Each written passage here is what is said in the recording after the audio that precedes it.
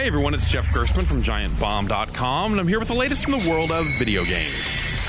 The virtual world gets that much closer this week as Sony prepares to unleash the PlayStation VR onto the world. It's a PlayStation 4 compatible VR headset that sells in a bundle for $500 that comes with the headset, the camera you need for tracking, and 2 PlayStation Move wands for games that want to track and simulate hands. That more or less makes it the most affordable non-mobile VR experience of the year, considering the Rift and Vive require you to build a pretty powerful PC. So, how is it?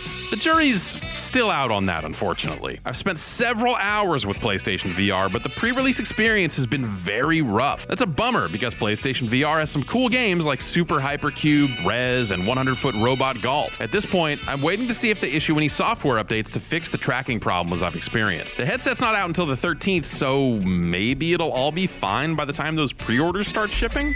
For more news and reviews from the world of video games, find me at GiantBomb.com.